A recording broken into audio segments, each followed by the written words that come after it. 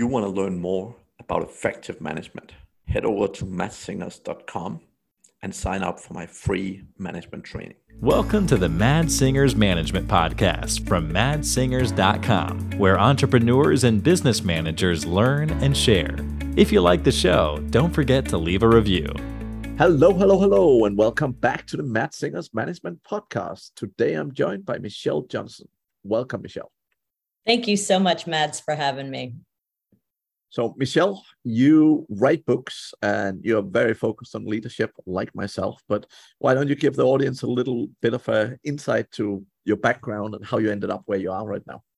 Yeah, absolutely. It's so good to be with you all today. I'm Michelle Johnston, and I'm a management professor, and I've been doing that at Loyola University and the College of Business. I teach leadership and strategic communication. I've been doing that for 25 years.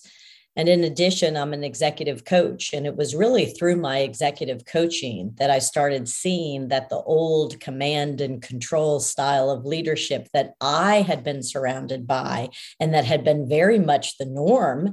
And I'm not saying that I even reacted particularly negative to it. It just kind of was. And all of a sudden, I started seeing some of the leaders I was coaching and some of the leaders I wasn't coaching who were subscribing to that more authoritarian style getting pushed out of organizations.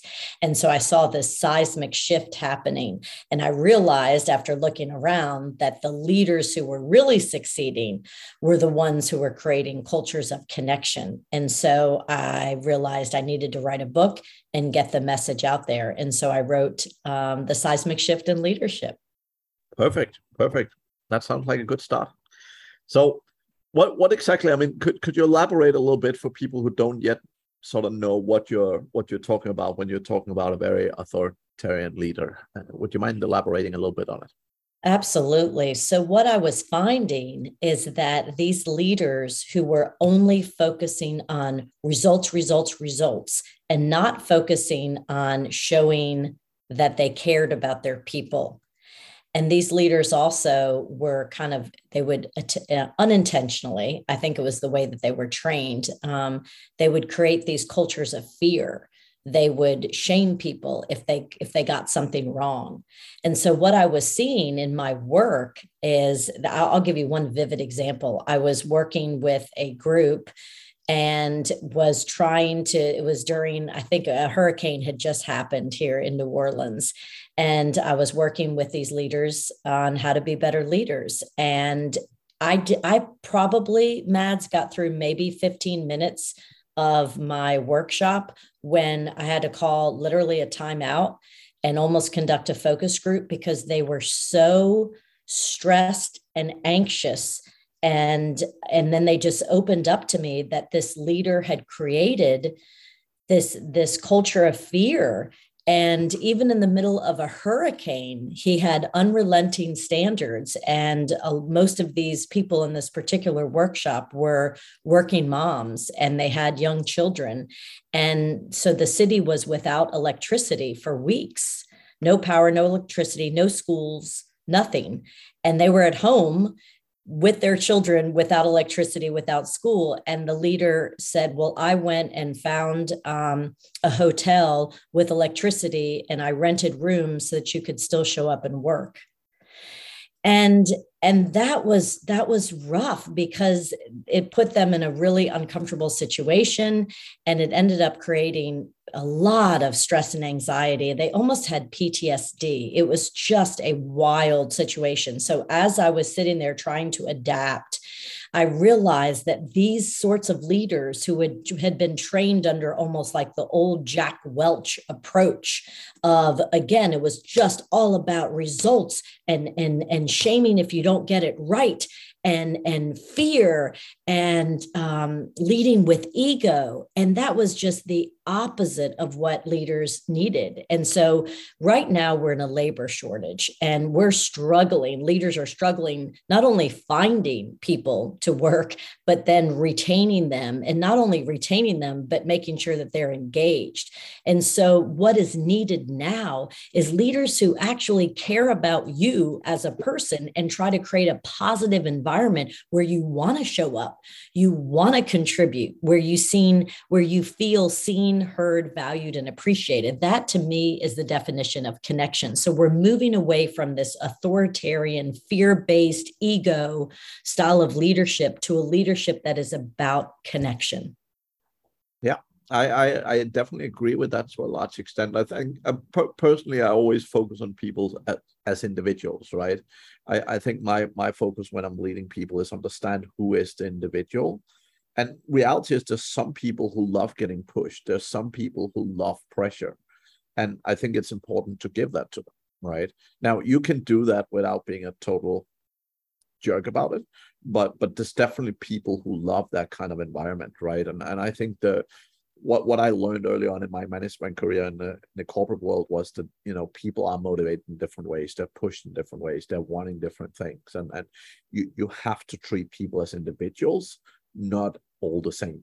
And by nature, a lot of the time we're like, well, leadership should be fair. Everyone should be the same. And you're like, you have a single dad with 4 kids and you have, a young guy who's 18 and just growing up, like they're looking at life in different ways. They're looking for different things. And as a leader, you have to understand that, right? Like you need to communicate, you need to build relationship with your staff so that they know what they're looking for, right? And you know what they're looking for. Absolutely. And let's be really honest here. Leadership right now is hard because we have so many different things kind of coming at us, right? Like you said, what I'm seeing, because I'm still teaching undergraduates and graduate students, the undergraduates are telling me in their life stage, they want to go into the office.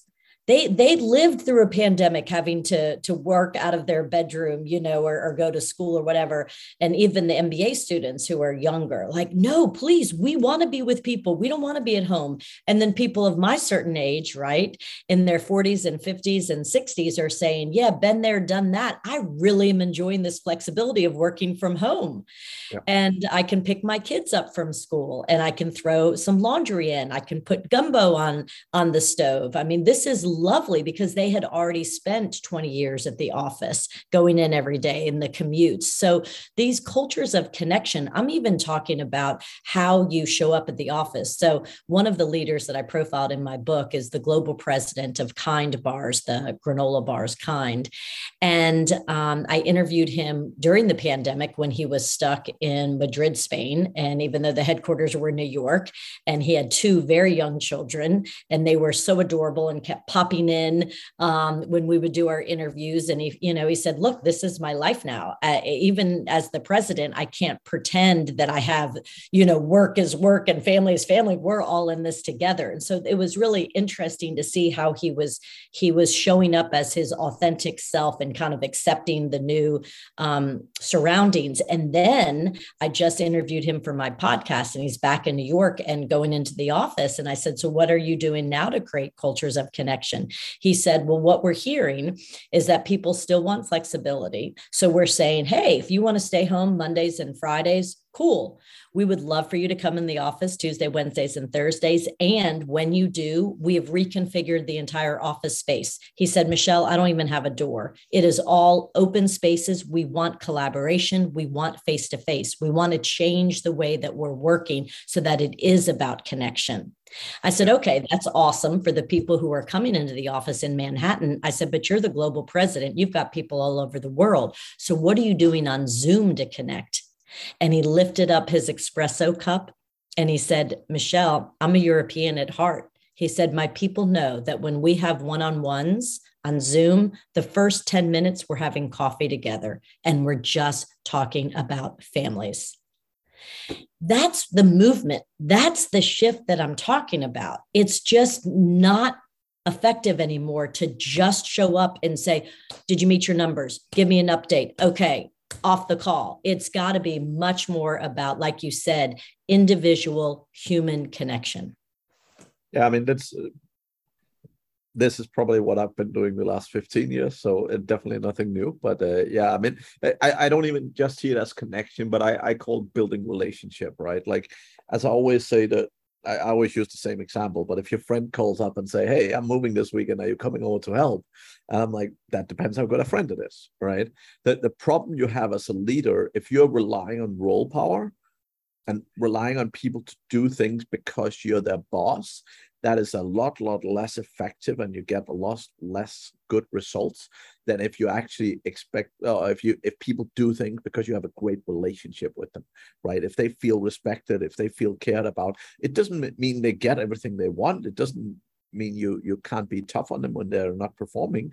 But if you build that relationship, right? For me, that is all management is about. If you spend your entire time talking with your team, getting them to perform, that's time well spent. Absolutely. And there are strategies, again, when I'm talking about connection, communication and connection are very different. Communication is transactional, right? And so the old model of leadership was transactional, just getting things done. And that's much more of communication. And connection is about exactly focusing on the relationship and making sure your people are feeling seen, heard, and valued. I'll give you another really cool example. Just yesterday for my podcast, I interviewed the publisher of our newspaper, and her name is Judy Trezadis, and she just got Publisher of the Year, Business Person of the Year. She's incredible. And I said, tell me about some of the things post-pandemic that you've been doing to create cultures of connection. Because I'm advocating, you got to disrupt now. If not now, then when? Everything should be on the table, right? I said, yeah. So, and I say that with the goal of creating a culture of connection, right? Blow it up, how we work, how we show up, how our meetings are run, blow everything up. And she said, we blew up, Michelle. I said, what? She said, performance appraisals. I said, tell me more. She said, we sit down, we ask our leaders to sit down quarterly, not in the office, go have coffee, go have a picnic, do something, sit down with your person and just talk about goals, how they're developing, how you as the leader can remove some of the barriers in their way, what some of their career plans are, and how you can best support them. She said, we did away with that old, almost like antiquated performance appraisal, sit down and focus on what you didn't do well in a very formal setting. And I think that is a great example of what I'm talking about, this movement. And it also is exactly what you're talking about, this movement towards let's have a conversation. We're moving away from that real formality. I'll give you another example. One of the leaders that I coach, he's the CEO of a hospital. And he said, Michelle, I'm so tired of our weekly 2-hour executive meetings that are so formal in the big conference room. And people show up and all they do is just give an update and we're bored to death. He said, I'm just going to start having 15-minute huddles, Monday, Wednesday, Friday, 8 a.m. Come on, let's have coffee together, face to face, and we're going to have a huddle. Give me an update. What can I do to support you? How can we help each other? He said, that's exactly what I'm talking about. Yeah, I'm definitely still a big fan of team meetings when they're done the right way, but I definitely have a way around that as well. But I think in general, when you look at meetings, many people don't run them well, and that's a challenge, right? So one of the things I spend a lot of time on is meetings in general and how to run them well, because realistically, I mean, one-to-ones is for me the number one meeting, right? There's no more important meetings than having one-to-one sessions with your direct reports. I've had times in my career where I had 25 people report to me, and I still met with them every single week for 30 minutes each. And that's a huge part of the day. It's a huge part of my time, and it's worth it every single time, right? But I think fundamentally, in terms of change, like one of the things that I'm a big fan of is talking with people, not necessarily on a, every 3 months or 6 months or 12 months. I love setting goals for people and then talking with them when those goals are hit. And what I mean with that is, most organizations, it's like once a year you get a 2% increase in your salary, and life is great, and that's how it works. Like, I like doing it the other way around. I like letting people control their salary when it's possible by setting them very specific goals. So if they know, when I hit this goal, I'm going to get a salary increase. Now, that could be a month from now, or 12 months from now, or 18 months from now, but they know when I get to this point, then I'm worth a salary increase. And I love that so much, because the whole thing is, in an organization, reality is it's about what people contribute, right? Like, just because you've been in a company for a year, if your performance is horrible, like, you probably shouldn't have a pay increase, right? Now, you might be in the wrong job, you might be coached wrong or whatever, but the whole thing is that for me, and this is definitely also come from a smaller business mindset, but the whole point is that, if you help the company make a lot more money because you perform well, then it also makes sense for the business to pay you more money, right? But reality is, when you look at most teams, like, you will have people with huge different performance, and you will see them getting paid nearly the same, right? And it's like, fundamentally, a lot of time, good performance is like, I'm putting in blood, sweat, and tears, and everyone else get pretty much the same as I do. I mean, 2% or whatever is not exactly something that makes a big difference, right? So that's one thing that I'm a huge fan of, and that way people are much more in control. And some people who don't care so much, they can probably slack off a little bit more. But if people know exactly, I'm gonna get a salary increase, I know what salary increase I'll get when I get to this point, then they're in control. They own their role, they own their responsibility, right? Oh, I love that. And it is all about accountability for sure, and empowerment, and having them a part of the conversations that they feel that they're contributing. Again, at the end of the day, do your people feel seen, heard, valued, and appreciated for their contributions? And that's what the Great Resignation, all the research showed us, is a lot of people left because they were tired of the commutes, right? And they wanted to get paid more. Now, all of a sudden, they could work from anywhere and get paid more. So salary was a big deal. And what we heard was that people were tired of not being appreciated. They wanted to contribute. They wanted to add value, and they wanted to be seen for that. And so you're absolutely right. I mean, I'm all about results. On one of the radio shows I was on, I was talking about creating cultures of connection. And there was a caller who called in and said, "Are you saying that everybody gets a trophy?" And I said, no, not at all. I said, it is all about accountability and results. And it's the way you go about it.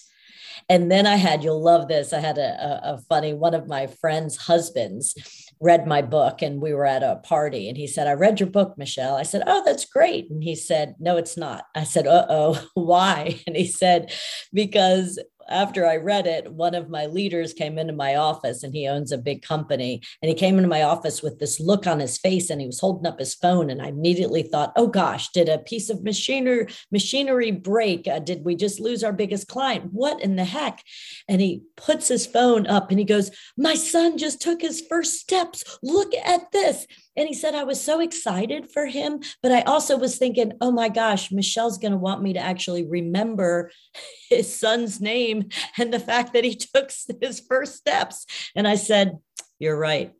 That is what it's about. It is much more about, you're going to get so much more from your people if you can remember that his son took his first steps.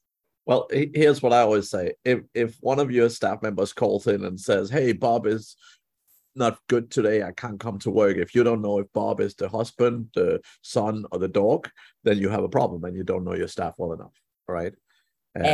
Exactly. I'll give you another example. I was doing a fireside chat out in San Diego with Qualcomm, and Don McGuire is the chief marketing officer, and he's just amazing. And he believes, their whole motto at Qualcomm is connectivity. And so here, my whole message is about connection. So we had this fireside chat, and then we opened it up for questions and answers. And then there was this long line, and this lady came up to me, and she had tears in her eyes. And she said, "I got to tell you," she said, "I just quit my job and got on with Qualcomm because for the 2 years during the pandemic, I was home alone. And my leader never, ever once asked me, 'How are you doing?'" She said, I realized I couldn't live like that anymore.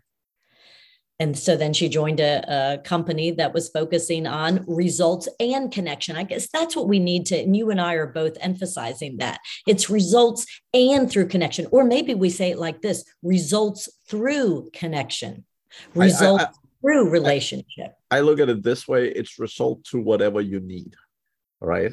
Some people love sitting at home. Some people literally tell me, "Don't bother me. Tell me what you need. I'll get it done. And, call me in a month." And if they deliver on a consistent basis, all power to them, right? I think fundamentally it's about giving people what they need, understanding how your staff work. Now, obviously I'm not gonna not talk to someone for a month, right? But realistically, like, you need to understand that. You need to understand how are people different, because there's people, and this is not just how long they've been in a company or how long they've been in the role, but people are just so different. Some people literally need a pat on the back on a daily basis. And here's the thing: if it takes you 5 minutes to do, that's 25 minutes a week. It's well spent time if that gives significantly better output and results, right? Yes. And I say, go slow to go fast. Get to know yourself and go slow to go fast. You will get the results. It's almost counterintuitive for the super action-oriented leaders that I coach. He's like, wait. You're telling me that in my team meeting, I'm supposed to begin by asking them a question. How was their vacation? I said, yes. But I've got all these agenda items I need to get to. I said, you'll increase your revenue by 30%, which is your goal, if you spend a little bit more time going slow in the front end and making sure your people know you care about them, right? And not just going hard all the time. And that's my number one thing when people say I have all these agenda items to go through. They're, in my experience, not doing team meetings right. So one of the key things that I always ask for every leader is, how much time do you speak in a team meeting? And if the answer is above 20 or 25%, they're not doing it right. So the way I look at team meetings is, team meetings are for the team. It's for the team to collaborate, communicate, and work with each other. It's not about the leader talking, right?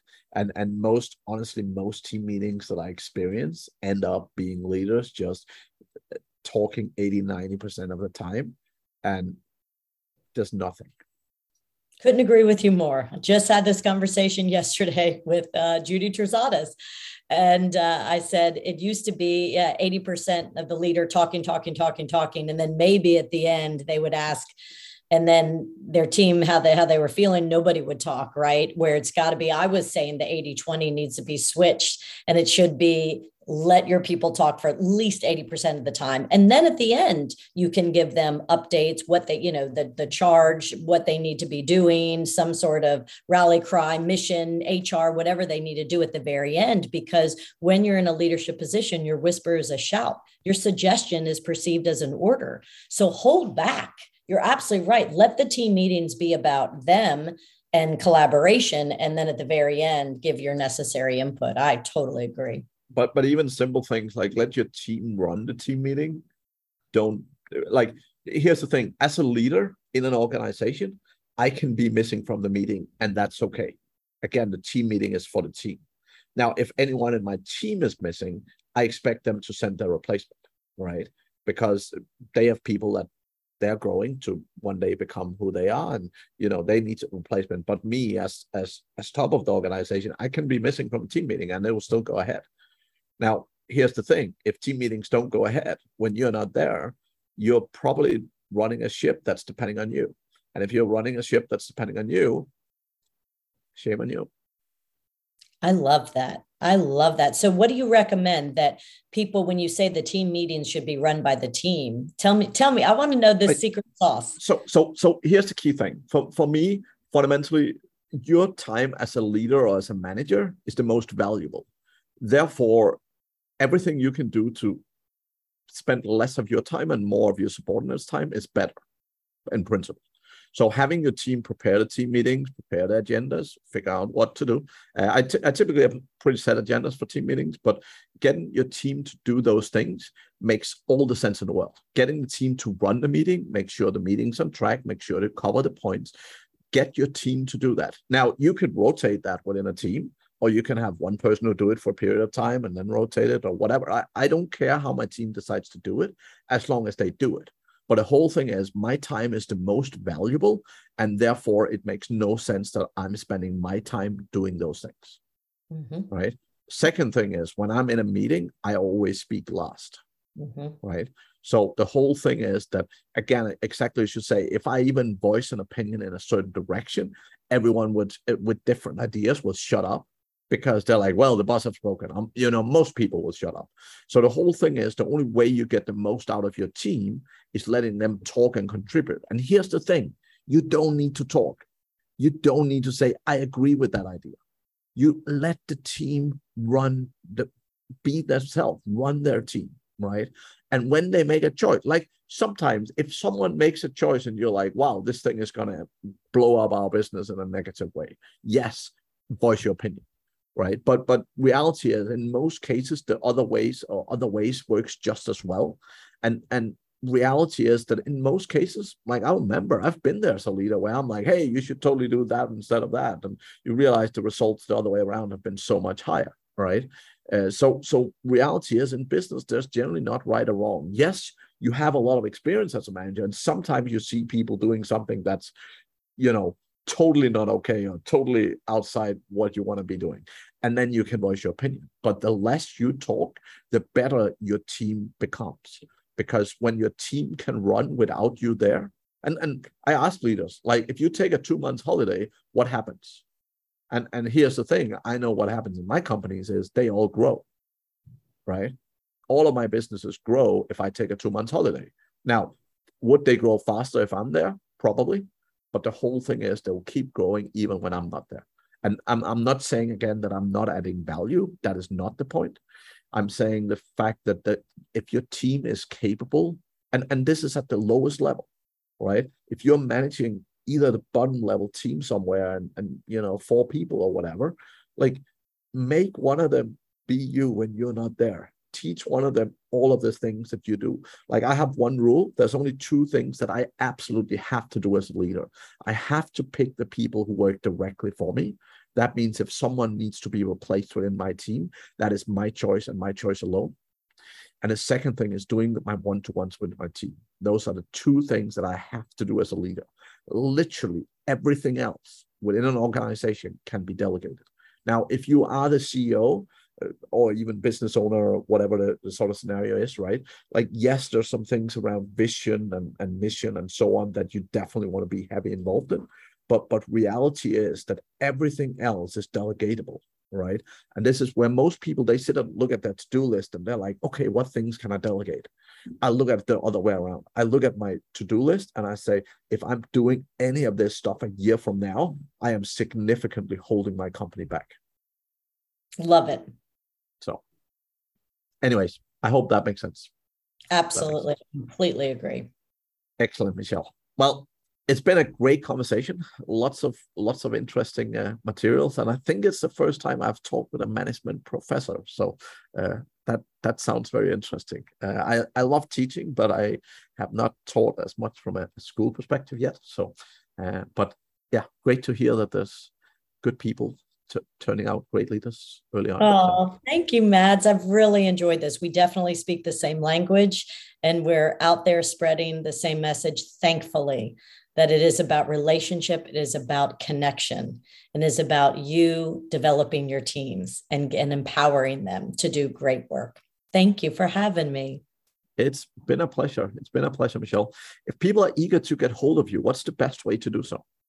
Yes, you can go to my website and contact me. You can buy the book. You can look at podcasts like yours. You can look at my podcast. It's michellekjohnston.com, Michellekjohnston.com. And the book is called The Seismic Shift in Leadership. And it's an Amazon bestseller. And I am just feeling so grateful. So thank you for allowing me the time to spread the message. Fantastic, Michelle. Thank you very much for joining me today. Thank you. Take care.